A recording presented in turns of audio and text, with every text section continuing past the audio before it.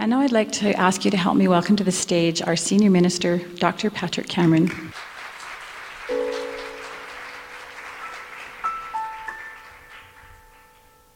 Good morning. I better not, well, I'll do that. I don't think Sean will sit on it when he comes back out, will he? Maybe. We'll test him. All right. So let's sing a song and say a prayer. If you'd like to stand with me and pray, please feel free. If not, please stay seated.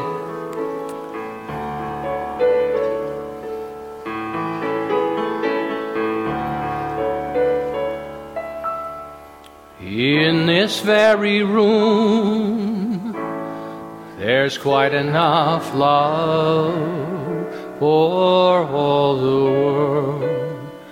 And in this very room, there's quite enough joy for all the world.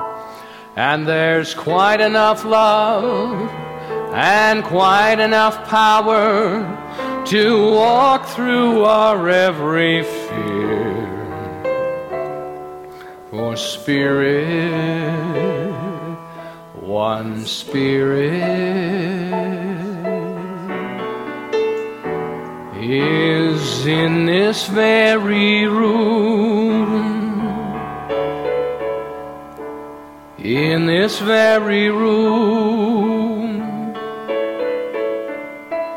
In this very room. Let us step into that transcendent awareness in this moment.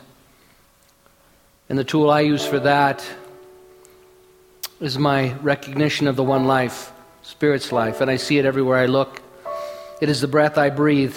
It stands beside me in the form of the men and the women, and the children and the boys and the girls, the grandparents, all of the generations, that life is alive there. It is alive everywhere. And as I see it, recognize it, and claim it as my own life as well, I dive to the depths of my being in that awareness. And so collectively and individually we abide in that presence, that transcendent experience, finding the Christ, as Dr. Ernest Holmes said, not just for one, but for all.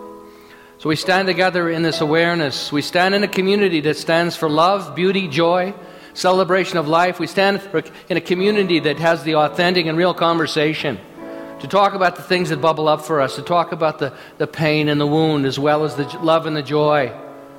And so I stand with you in beauty and joy. I stand with you in my brokenness and my wounds, to have a discussion today about the world and how we filter that and how we internalize those things.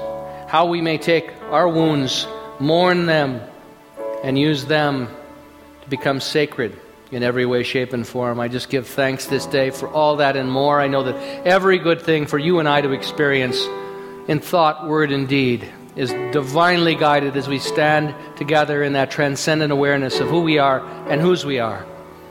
For this I give thanks. I release anything in my awareness and in my consciousness that is in contrast, opposition, or restricts my experience of my oneness with all of life. And together we say, and so it is. Amen.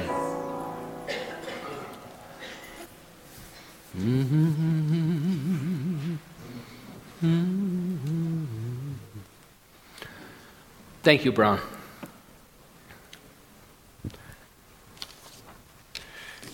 I better straighten my notes out here. I'll be doing my talk backwards. But you wouldn't know. You see, on the platform here, I went out yesterday as I was processing the event that took place in Connecticut with the children. And I think that at times like this, when there is so much sorrow and pain that is free-floating on the planet, and everyone I run into, when I went to buy these flowers, there's 27 here. There were 27 people that lost their lives. These flowers represent not only the children and the teachers, but also the shooter and his family. So these flowers represent generation upon generation upon generation. And I think to be and we are practical mystical teaching. And when I know that when these things happen, and there's such a ripple of it, when I went to select the flowers, I told the woman at the flower shop what we were doing, and she was just shaking as she was picking the flowers out. I wanted to get all white flowers to represent peace, and she didn't have them, and I thought, well, how beautiful, we'll get these gerbs that have all the colors to represent kids. But I wanted in some way or shape and form to bring some clarity to that experience, because as people that are deeply connected to our spirituality, which is what we represent, how do we look at the world? How do we filter it? Because there's so many ideas out there that come up for us as a result of this. I have to tell you right now, I've been cracked open for days. I've had to put the books down and do my own mourning and sorrow and my own projection about it, and then I look at the children in my life and the children in your lives, and the sadness of how the most innocent of us, the ones that we all long to protect so much, can have this experience. And what can I do with my cracked open heart? Because what most people will do, and I find myself at times too, is I want to place the blame. I want to go to resolution. I want to fix it. And so there's all kinds of places we can go with that. We can blame the NRA and assault rifles. We can blame the violence in video games. The video games that has been a cultural thing, especially for young men. They become more and more violent. The movies. The movies that it's typically the loner that is standalone by himself, and then all of a sudden the resolution is found through his own stepping up and resolving it through some form of violence.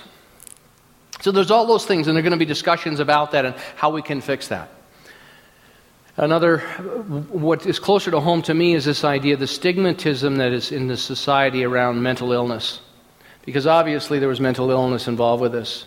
This is someone that for whatever reason, never connected, and I'm going to talk a great deal about that today, but never connected in a way that was meaningful in their life. And it's not just this individual. But what happens with mental illness many times is because of the way we measure success, we think that if you have a mental illness or that you need to reach out and get some help or get some guidance, that you failed. Dr. Gans is sitting over here right now nodding his head. It's a stigma in society. Go to counseling? Go talk to somebody? Then I failed. I got to do this on my own. And I want to speak to that a little bit too, but I think it's important for us to have this discussion because it's impacted so many of us. Dr. Holmes said there's no private good, and there's no private sorrow. And we are in the family, and those are our children as well. And so, and they're our loved ones, and they're the parents. And those people's lives, these 27 flowers here representing generation upon generation, their lives will never be the same. Ever again. And so what do we do with all that? Because it's, the question I hear spoken, and I see it on the internet, is where's God in this? Where's God in this? How could a loving God allow this to happen? And when I hear that, what I know is that for myself and my understanding of my relationship with the infinite, God is not a personality. God is a vibration, God is an energy, and God has given us complete freedom and dominion over our lives, and we have been given free choice and free will. We don't abdicate that at any point in time, but when we're not aware of the transcendent experience, when we're not aware of the God within us, then what is there? We're on our own. And so this young man that said, I'm on my own, and felt powerless and hopeless, and spun into his own frustration and rage, and it became rage. And so that's not God. So it's a very juvenile and childish perspective that someone is articulating, and you don't need to share that with them when you hear that. That's not the God I know. The God I know gives me freedom to choose in any moment. There's times when I realize something happens and I want to get that guy. I want to get that. I want my revenge. But my spiritual practice says that's not the answer. What's that triggering in you? Why do you feel like the victim? Why do you feel oppressed? And then I get to do my own work and bring it back to me and say, well, what am I upset about? And so then I don't have to take the action. I can look and do my own work internally. And I can pull it up and look at it and say, you know what? I don't want this to be alive for me anymore. But when you don't have the context and you don't have that conversation and you don't understand that life is a journey, that we're not static, and that all of us have obstacles and all of us have struggles, but that is there so that we continue to grow and mature. If you don't understand that, it's hopeless and it's helpless, and there's nobody to reach out to, and we spin. in our own frustration and anger. That's what I love about our teaching. I love about this tradition. It's not that we're never done. And you're part of that. You're part of that cultural creative individuals that understand your spiritual connection. And despite what has happened in our lives, the sorrow and the bitter pain and the tragedies, it's always to come back to that transcendent experience of understanding that there's something bigger than this happening. I know that every one of those little kids has been greeted by a host of angels. I'm not happy it happened, but I believe in an unconditionally loving God. And maybe they showed up collectively to say to you guys got to wake up. That's the inspiration that part of it for me is alive. Wake up. Laura and I have been going back and forth for 2 days on this. Sitting there and talking and going on the internet and reading and pulling together and back and forth and back and forth and back and forth. And she said to me yesterday, we need centers like this in every town in North America, across the world. Because what we teach is absolutely the thing that's missing in this experience. And so I want to talk to you today about this process of mourning, because we got to mourn. See, what we want to do, and I named some of the things we go to solution. Let's place the blame. Let's fix this. We got to legislate this. Let's get rid of guns. Let's get rid of this. Believe me, if people are bent on destruction and in that mindset, they will find a way to hurt. And I'm not saying don't do those things. I don't know. I'm not an expert at that. But what I do know, I understand consciousness, and I understand what is alive in all of us. And if we address that, then the rest of this becomes secondary. And I'm not saying everyone will, but some will. Some will answer the call. And so what I know in this, what we teach and what I understand is our deepest desire, your deepest desire, my deepest desire, whether we know it or not, everyone's deepest desire is for union with Spirit. It is for union with God. Spirit created us for union with itself. This is the original purpose of our lives. Did not Ernest Holmes, when he said, passed on affirmative prayer, what's the first step? Recognition. There's one life. Big deal. No. It's one life, and that life is mine. And that's a portal of transcendence to move into that. The teacher Jesus said, "You are the branches, I am the trunk." He was speaking from that oneness of life. He was speaking from his unbroken connection with God, the source of all life. When he said, "I am the tree, and you are the branches," we are all connected to that. Always. It's a given. And yet we forget sometimes, we feel that we're alone in it. Our sin, which is a mistake, miss the mark, it's an archer's term, it's Greek. Our sin is to miss the mark, is that the stubborn part inside of us wants, above all else, to be independent. This teaching, this is great. I'm going to transform my consciousness. I won't have to be in relationship with anybody or anything ever again. And that's not true. You see, we can't be in intimate... The reason that we have lovers in our lives and the reason that we have great loves in our life is they're models, they're portals to the infinite. We can't be in high, rich, abundant relationship with Spirit when we can't be in high and rich relationship with one another. You can't have one without the other. Oh, I'll love so-and-so, but I'm not going to love that person. And yet when we limit it, what we do is we limit ourselves. We just shut it down. And in an experience like this, it's so easy to say, well, the world is scary. It's a scary place. It's not safe. Look at it. I'm cracked open. I'm unhappy about it. I'm scared. I don't understand it. I'm sad. I'm mourning with the parents. But I'm not going to let that stop me doing what I know is precious and important to do. But I'm going to have the experience, and I'm going to be real about it. I'm not going to stuff it. I'm not going to deny it. I'm going to mourn with, I'm going to be in compassion, which is to suffer with these families and with you. You're suffering because of it. I know you are. I talked about this, and this is the work we have to do sometimes. I love coming together and having fun and celebrating and laughing and enjoying the music, but sometimes, man, life shows up and we got to mourn together. So what I want to do today is not only share some insight with you, but we're going to do a process at the end around mourning. We're going to do a memorial. We're going to do a candle lighting for these children or for these families. And we're going to listen to a beautiful song, and we're going to sing a song together to help all of us, me included, move forward in this. Because we need to be authentic with this. We need to be honest with one another. We need to be able to put a perspective on it that allows us, all of us, to move forward.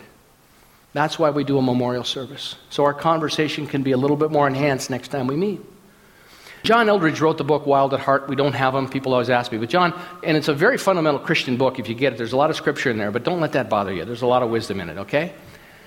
Actually, Holmes' favorite book was the Bible, but we don't talk about that much.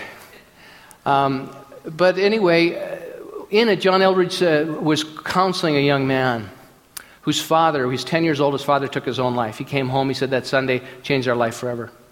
Came home and Dad was gone.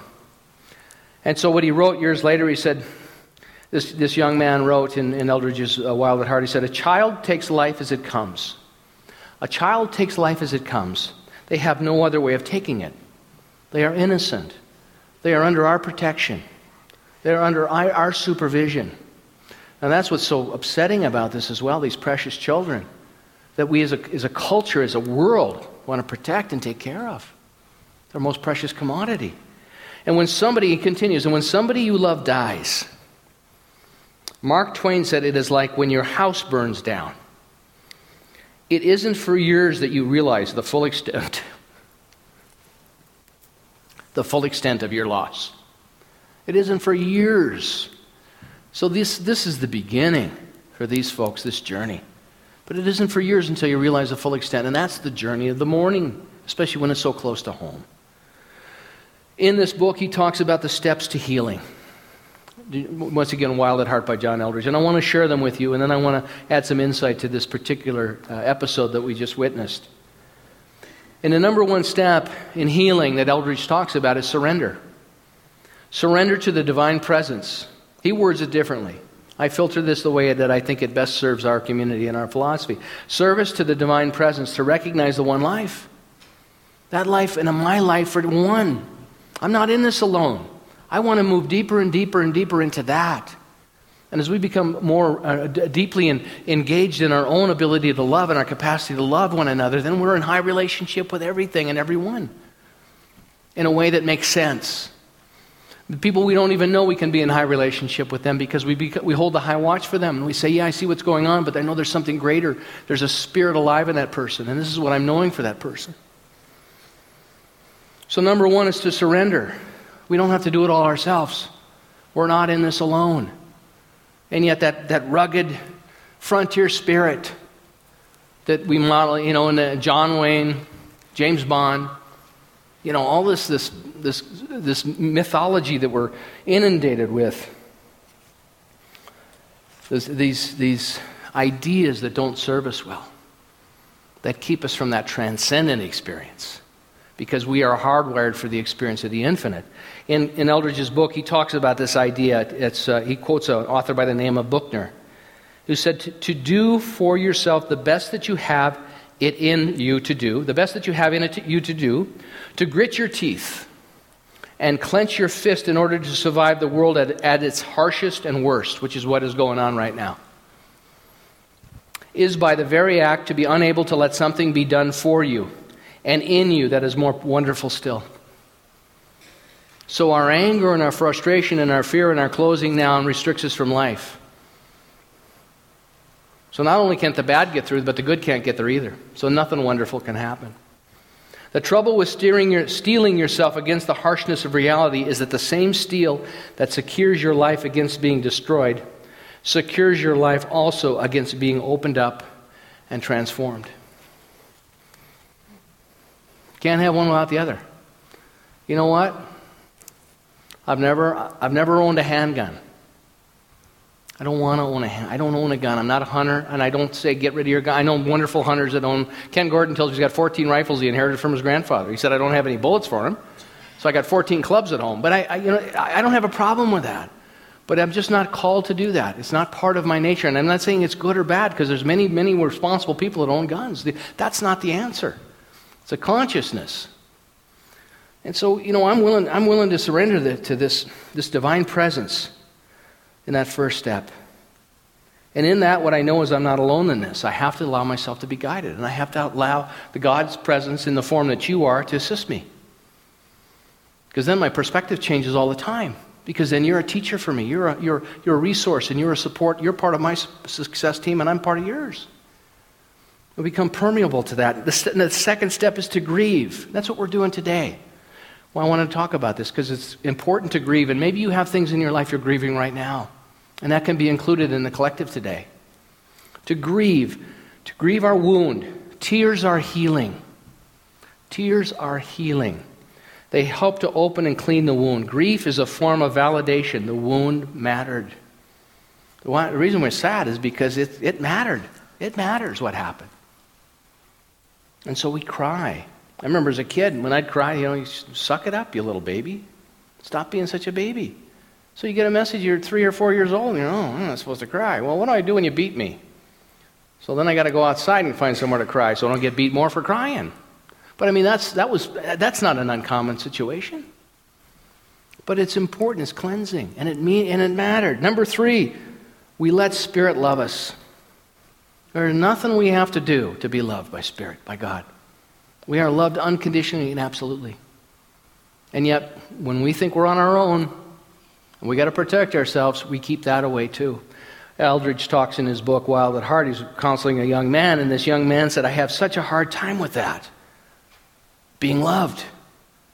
I have such a hard time with that, just being loved. I feel so naked. I'd rather be in control. Wouldn't you rather be in control than loved? I mean, think about it. If somebody asked me that, maybe 7 out of 10 times, yeah, I'd rather be in control. That loving thing, I'm just not used to it. What's that all about? It's our nature. It's how we're wired. And so, am I allowing myself to be loved, to be guided? I'd rather be in control. I'd rather be admired for what I bring to the group. What would the world look like if we just realized who we were? That we're just inherently lovable. Just, let's give it up. Let's just all say, hey, you know what? I'm lovable. I don't have to be perfect anymore. I used to stand at that back door, going out, that door over there, and people would come by, and when I first got here, and people would say stuff to me. There was a lot of turmoil. I was a new guy. Some people loved having me here. Some people hated having me here. I didn't know anybody. I just plopped down in here, and all of a sudden, there's all this stuff going on. And a lot of times, I'd internalize the stuff that was said, because some of the stuff was not very friendly. And I'd heard Canadians were so friendly. I was confused. But the point is, what I had to do is I had to find another way to do it or stop, because it was going to kill me. And so I'd go home and I'd be sick for 3 or 4 hours, and Laura wasn't here yet. I was living in that luxury suite we have downstairs called the nursery. And what I realized is I had to use my spiritual practice. I had to go home and say, God, guide me on this. What do I do? And the message I would get over and over, and I still get it sometimes. I'll ask when I'm driving home from here, I'll say, God, how did we do today? And then I don't get an answer. It never shows up, well, what you did, let me give you a report card. You got an A on that. You could have dressed a little snappier. You got a D- there. I don't get that. But what I get are the insights. And all of a sudden, I'll get a flash of insight about something that reminds me or says to me, you're loved. And you did your best. That's the question I'll get back. Did you do everything you could? And most of the time, I'll say, yeah. I had 70% out of 100 today, and I gave my full 70%. And the answer I get back from God is, good for you. Way to go. And they won't remember it next week anyway. Just go back and do it again. Because I always tell you everything I know every week. I'm done. I do one talk every week, and I'm done. That's all I got. But I'm sharing that with you because you asked that. God, how are we doing? Because we put this pressure on ourselves to be perfect. What's perfect? I want to show up in a community where I can be as authentic and real with you as you can be with me, and that means all of it. The wounds, the disappointment, the heartbreak, the sorrow, the sadness, the joy, the beauty, the love. We got to have it all. If we can't stand in all of it and say, oh my God, and understand who we are, that none of it is here to diminish us. All of it here is an example of what life has to offer and to stand in the fullness of it. But when we don't have that transcendent experience, when we don't have people that have gone before us to guide us in that we spin into despair. Our souls are starved. And there's no reason why go on living. You think maybe the shooter thought that my life has been so painful, this is going to be a gift? I don't want these children to suffer like I suffered? I don't know. I don't understand it, but it occurred to me today. I thought, wow, that's just some twisted thinking. But I really think at some deep level, that's what was going on with this young man. And also there was mental illness, which we don't understand. But of course it's a stigma for the parents. It's a stigma for him. I'm not good enough. I'm broken. Maybe he showed up as a teacher in some way, some capacity. But to allow ourselves to be loved. And the fourth one is to forgive. The forgiveness in the mourning process, to forgive ourselves. because we're not perfect. To forgive a society that has created this condition of emptiness and lack. To forgive this young man, as Jesus said, forgive them for they know not what they do. Last words he spoke. Because he didn't know what he was doing. He was unconscious. And what forgiveness does, it doesn't mean we approve of it. It doesn't mean we endorse it. It doesn't mean that, yeah, this is okay, it's not okay. What forgiveness does is it sets a prisoner free. And then we discover that the prisoner was you and me. When I forgive, I set myself free. That's all forgiveness is. It's not saying I agree with this, I support this. It's putting it down on my own being. Robert Bly said this about his father. Robert Bly was a wonderful man. He wrote a number of poetry books about men. He said, I began to think of, he talks about his father and the forgiveness work he did with his dad. He said, I began to think of him not as someone who had deprived me of love or attention or companionship, but as someone who had been deprived by his father and his mother and by his culture. And it's seeing deeper. I can completely relate to that with my own father, my own process with him, my own forgiveness work. Because it's true. It's true. So those 4 steps of mourning are surrender, grief, letting Spirit love us, letting us understand that we are lovable just the way we are. We don't have to earn that love. And forgiveness to clear that palate and that plate. I was online yesterday and I was guided to a beautiful article by Dr. Sharif Abdul. And in it, Dr. Abdul, and he blogged on this. And I think he's right on with what he had to say. He's a professor and a lecturer and an author in the United States. I believe he's on the West Coast, but I'm not sure. But what he had to say was this. He said that people that commit these acts are starved. Their souls are starved. They commit these acts because of that starvation, not in the sense of lacking food, but in the sense of an inability to obtain the real nutrition they need, emotional and spiritual. Emotional and spiritual. And if we don't show up fully orbed in our ability to listen in wisdom and in grace and in beauty and not judging, and allow that what needs to be heard, we shut it down because it's too painful for us to see it. Because we identify with it, we spin into it. That's why practitioners spend so much time training. You don't spin into their story. You know the truth about them. They're a divine expression of life. So you don't see a practitioner that goes through 2 weeks of training to come out and say, oh yeah. No, it takes years and years and years of practice because we're so inundated with this idea and convinced that people are broken. And so how do we turn that around? So what he talks about is, he talks about 4 things here that are very key to and I think true, about what conditions created this situation. And not just this time, but the times before. He said a lack of experience of community with other beings. A lack of experience of community with other beings, including but not limited to other human beings. So in other words, you have people that don't even want to go out and join the group and be part of a community because they don't even feel worthy. Or they hold it in contempt, or for whatever reason. But it is so important. Community is so important. An intelligent and healthy and powerful and dynamic, alive community. Not trying to protect the status quo. This is our teaching and we're going to protect it, which is what most religions will do. And I'm not picking on them, but it's easy to fall into that trap. We do it in our tradition as well. Talk to ministers many times. Say, look, if our organization and our tradition, if our organization dies, but this tradition it explodes on the planet, I'm all for it. Because I'm for the teaching. I'm for the transformation of the consciousness of the planet. And if it happens to be this organization, which I think is a wonderful organization, great. But if I've got to choose the tradition and what we stand for or the organization, I'm going with the teaching. So my commitment, my devotion is to the principle. And it always has been. And I love this teaching. I wouldn't be here without you without it.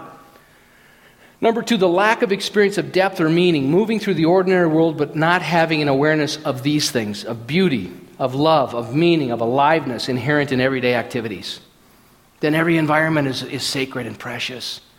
And you get up and go, oh my gosh, we're going to bring the kids up here at the end and they're going to bring their candles up. We're going to do our candle lighting and they're going to come up.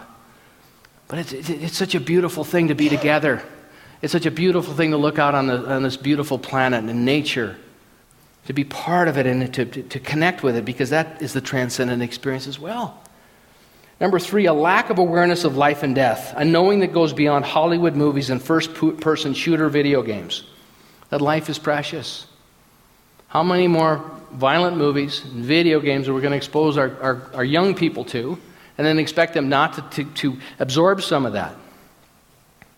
And then it becomes a way of their life. It just does. And many handle it very well and understand it, but some don't. Number 4, a lack of a dream. This is very important. A lack of a dream, not just the sleeping kind, but an aligned with a concept, an idea that goes beyond your personal life. To have a dream. This is what we teach. Everybody's got a gift, and everybody's got to formulate that gift and then serve with that gift. And if you're sparked by something, that's your dream.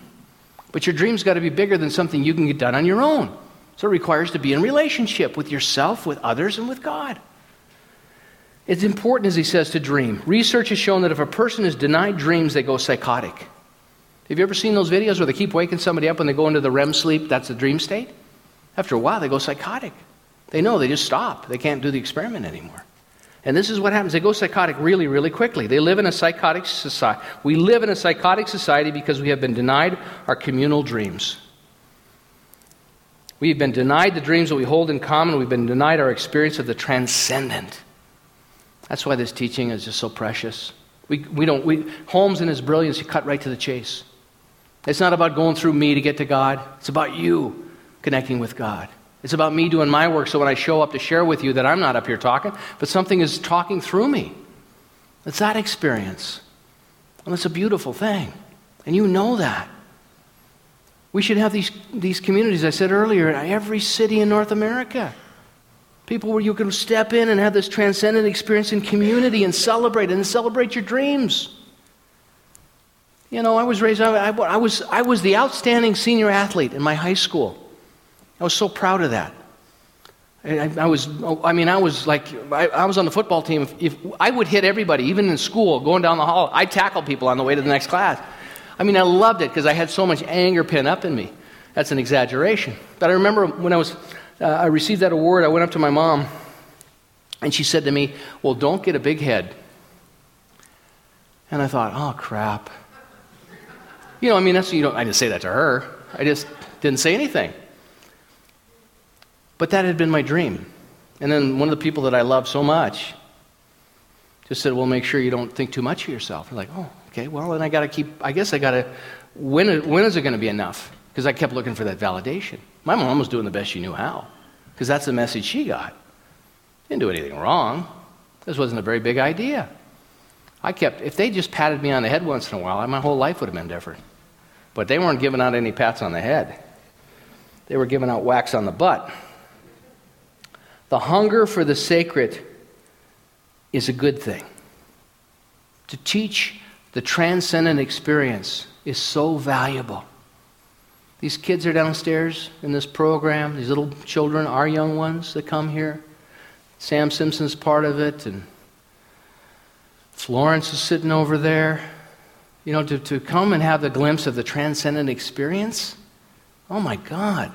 And to say, you have a dream alive in you. Let's celebrate it. Let's share it. This young man didn't get any of that. His soul was starved. Most of us, he says, in this society have no idea how to be fed. We've created a soul-starved society. We've created a condition I call spiritual starvation. So many people are filled with despair, anger, and frustration instead of being filled with spirit. Look out at the world. Read the paper. This young man was so filled with despair, anger, and frustration, it was too painful for him. Spiritual starvation happens when people are trying to satisfy their spiritual hunger with things that completely lack spirit. With things that are not spirit food. It's like eating styrofoam, he says. Shaping and painting the styrofoam to look like food does not provide nutrition. And there's nothing wrong with that stuff. It's just that when people make it their God, they make it the end destination because it's empty. It's a dead end. In this society, we're not able to truly satisfy our spiritual hunger. We are unable to recognize that it's not the new car that you need. And there's nothing wrong with a new car. But if it's filling that void for you, it's empty. It's that you need to be in love. You need to be in love. To receive and give love with another human being. Oh, God, it's just so scary to do that, though, isn't it? Because then I'd be vulnerable. Tell you I love you? You love me? Oh, no. Let's talk about something else. We need to get a different color paint in the ladies' room over here. Yeah, let's talk about that. It's not the bigger bank account that you need. You need to belong to and work for your community. It's not the second house you need. You need to go out and be with nature and to connect with yourself. What we miss in this society, and I believe what we stand for, is a tradition, and that's why I'm so proud and excited about what we do. To come together and have this honest conversation, because it's not a fun thing to talk about, believe me. Man, Mom just cracked open, and I'd much rather be up here. You know, I got a whole list of jokes I can be telling you, but today ain't a day about jokes. Today is about making it real and making it honest and saying, you know what? We're here. We've got a purpose. We've got a mission. We have created an entire society that revels in shallow materiality, while denying the soul, denying depth, denying mysticism and transcendence. And so what do? Where do we go? Well, we're going to do a memorial service here in a moment for these beautiful kids. In the back, there's some green sheets and the to-do list I'm going to go over really quickly, and then we're going to light a candle. We're going to watch a video that Karen Drucker, it's so amazing, this video that Karen Drucker put together. It's called Light a Candle, and it's so timely. What do? There's 6 points that Dr. Sharif Abdullah writes about here. Number 1, start dreaming. Start dreaming. And not while you're sleeping.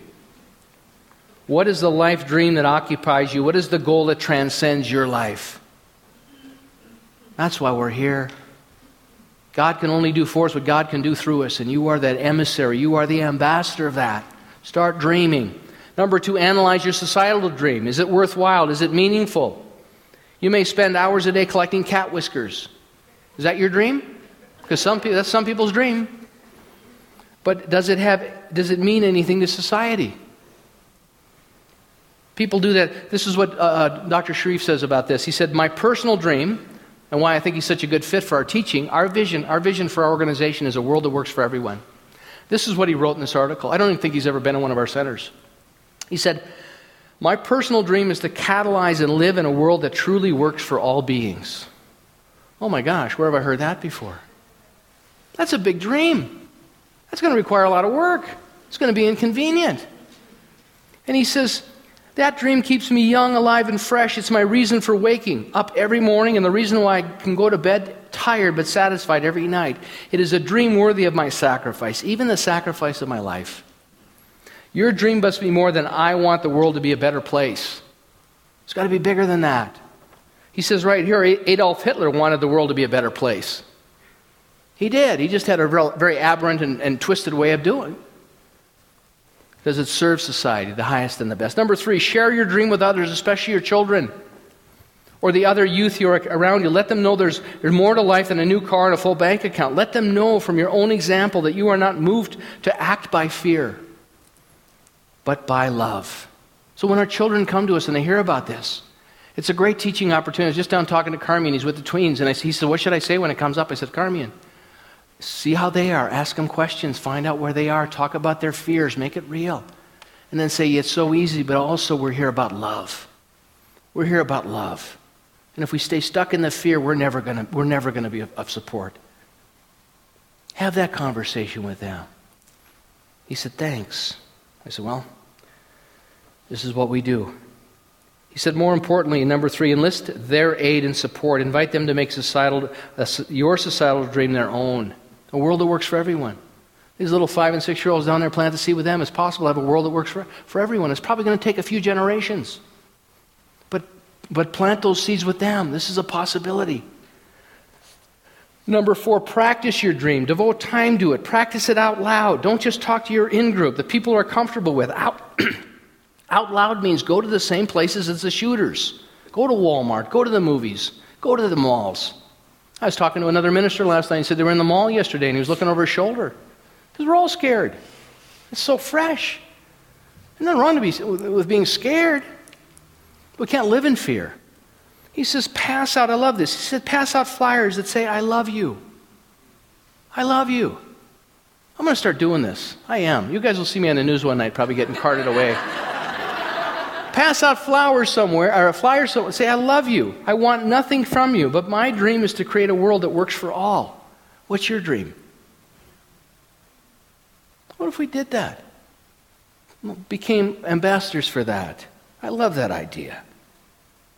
Consider it a holiday card that you're going to give to a few thousand anonymous friends. Make eye contact with each and every person you give your card to. Show people the power of a positive dream. I'm alive. Number 5, introduce your children to transcendent experiences. Regardless of your religion or your belief system, you don't have to believe in God to have a transcendent experience because God doesn't care. You can be an atheist. I talk to atheists all the time. They say, I don't believe in God. And I say, well, tell me more. And then they'll tell me what they don't believe about God. And I say, I don't believe that either. So I guess I'm an atheist with you. Because I don't think God's a guy with a white beard standing up on a cloud making arbitrary decisions. Well, I'll mess this guy up and I'll bless this one. I don't believe in that God either. I believe in my God essence. I believe in your God essence. I believe in my ability to choose in each moment. Introduce your children to transcendent experiences. There's a whole paragraph here about how to do that. Walk in the woods, yoga, chanting, mystical dance.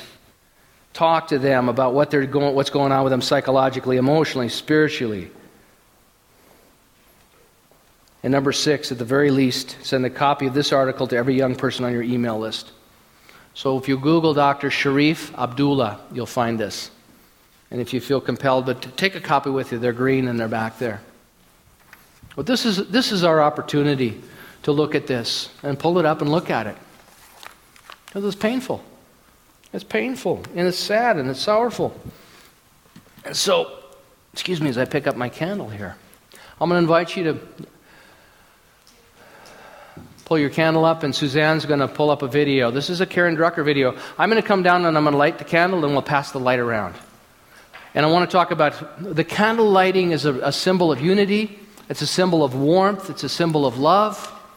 It's a symbol of faith. And so what we want to do, and you are the light of the world, as the teacher Jesus said. So sometimes we've got to protect our candle. Sometimes we've got to keep it from going out. But that's part of the spiritual practice. Oh, they're already lighting it in the back, those little sneakers. So there's some candle lighters coming up behind you. I'm going to light Diane's candle, and I'm going to light Clarence's candle. And let's watch Karen Drucker. It's a beautiful song that she wrote. She didn't know she was writing it for us, but she did. So protect your light. And we'll turn the lights down here in a moment, too.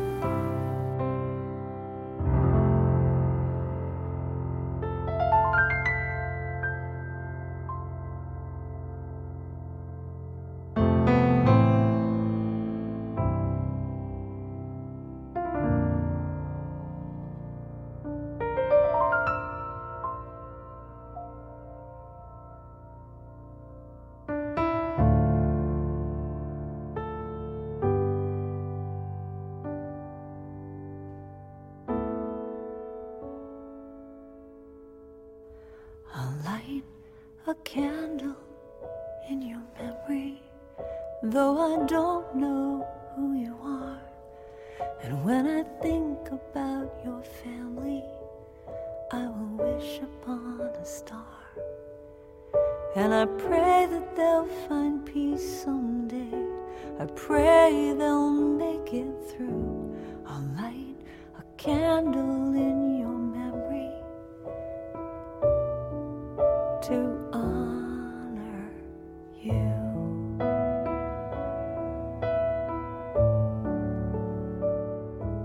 I'll light a candle for America. May we feel peace inside.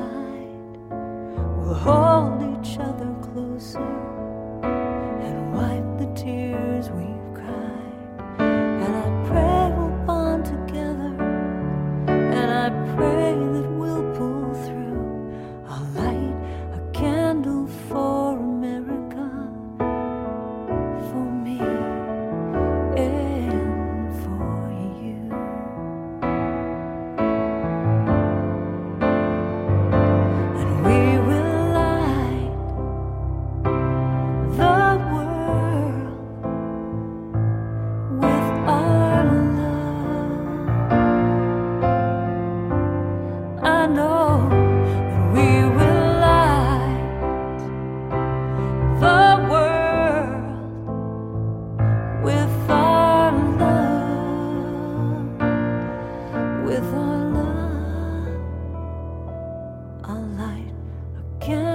for humanity, for the good that's yet to come, as we overlook our differences and join now as one.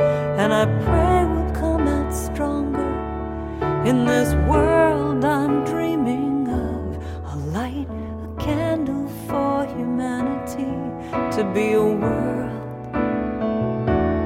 living in love.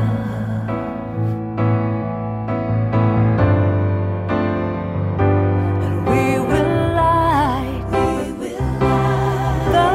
world with our love. Know that we can. We will light the world with our love. Every day and every way we will light. We will light the world with our love. I know that we can, I know that we will light. We will light the world with our love.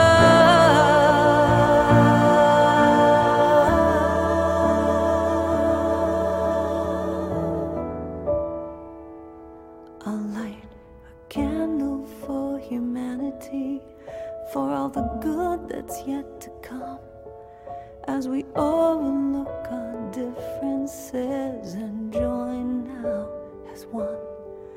And I pray we'll come out stronger in this world I'm dreaming of. I'll light a candle for humanity, to be a world that's living in love.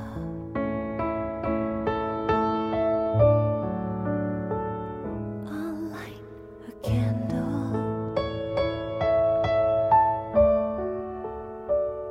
I'll light a candle.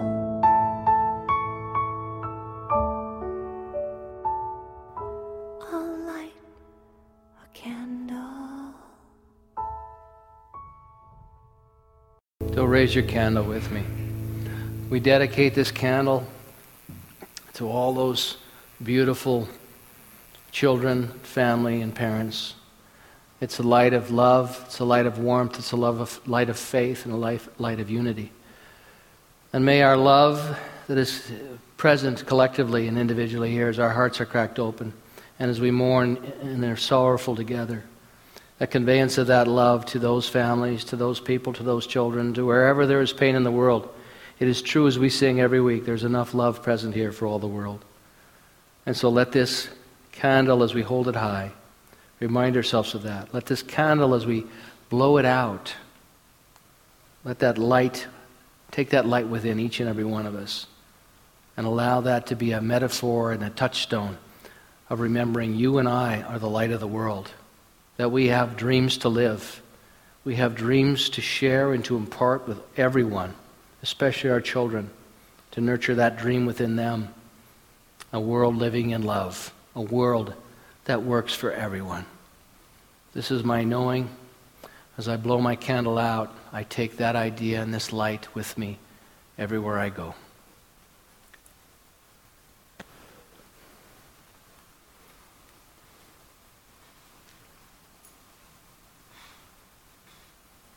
Beautiful. Beautiful. We're going to invite Sean Sindego to come up, share another song with you. It's a song about love, if he's singing the same one he did this morning. Sean, what an amazing young man. Here's a man that is living his dreams. And we love you. Thank you for being with us today, and you're sharing your gift and inspiring us.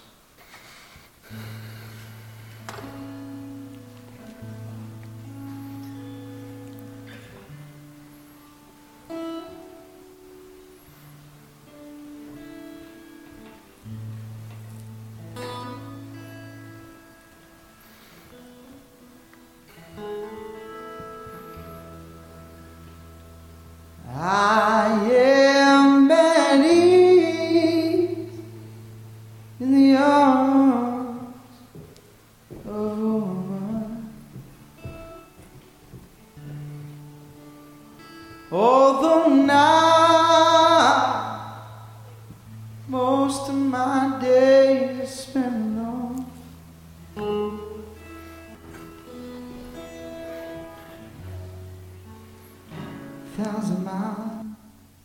from the place I was born. When she wakes me, she takes me back home. Now most days I spend like a child who's afraid of ghosts in the night.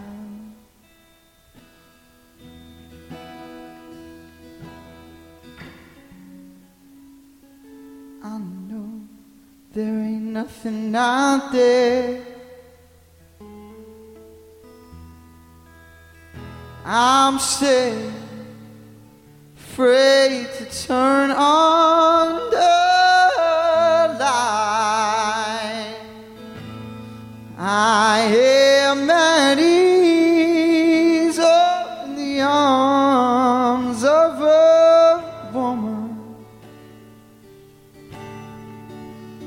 although now most of my days are spent alone.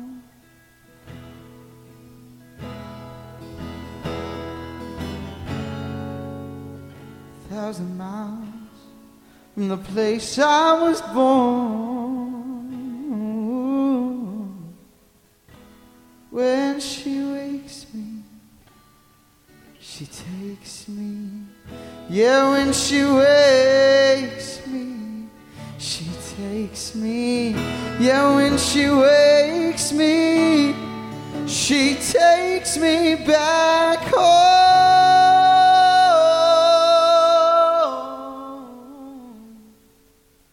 When she wakes me, she takes me back home.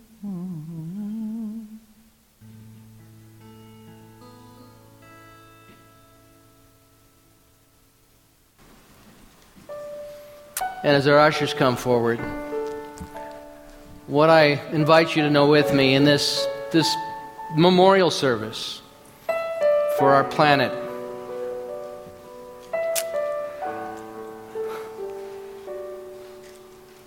for a world that's heart's been broken open, let us know that our gifts continue to propel us forward collectively and individually, so that we continue to create a rich and powerful and amazing spirit and experience of transcendence for one another, to be able to show up authentically and beautifully and share not only our joys but our sorrows, our disappointments, to come together and mourn collectively and individually in a way that's meaningful and powerful, that we know does not diminish the essence of who we are, but it cleans away anything and everything that restricts our oneness with one another and with God. And so I know that my gift this day is conveyed with that knowing, with that intention, that I see a world that does work for everyone. I see that this teaching and this philosophy is like a contagion of good, blessing this planet, ready to be given birth in a new and powerful way. I believe that this rite of passage that the Mayans talked about is the death of a world that no longer works and the birth of a world that works for everyone, that there's a rising tide of love that we are part of. This is my knowing, this is my declaration, this is my affirmation, this is my expression of love, and I thank you for supporting me in that. And so I know my gift this day and your gift this day go to continue for that spread of that rising tide of love in every good way. I release anything in my awareness and consciousness in contradiction or in opposition to that idea, and invite you to say with me, and so it is. Amen. I am so blessed. I am so blessed. I am so grateful for all that I am. I am so blessed. I am so blessed. I am so grateful. I am so blessed. I am so blessed.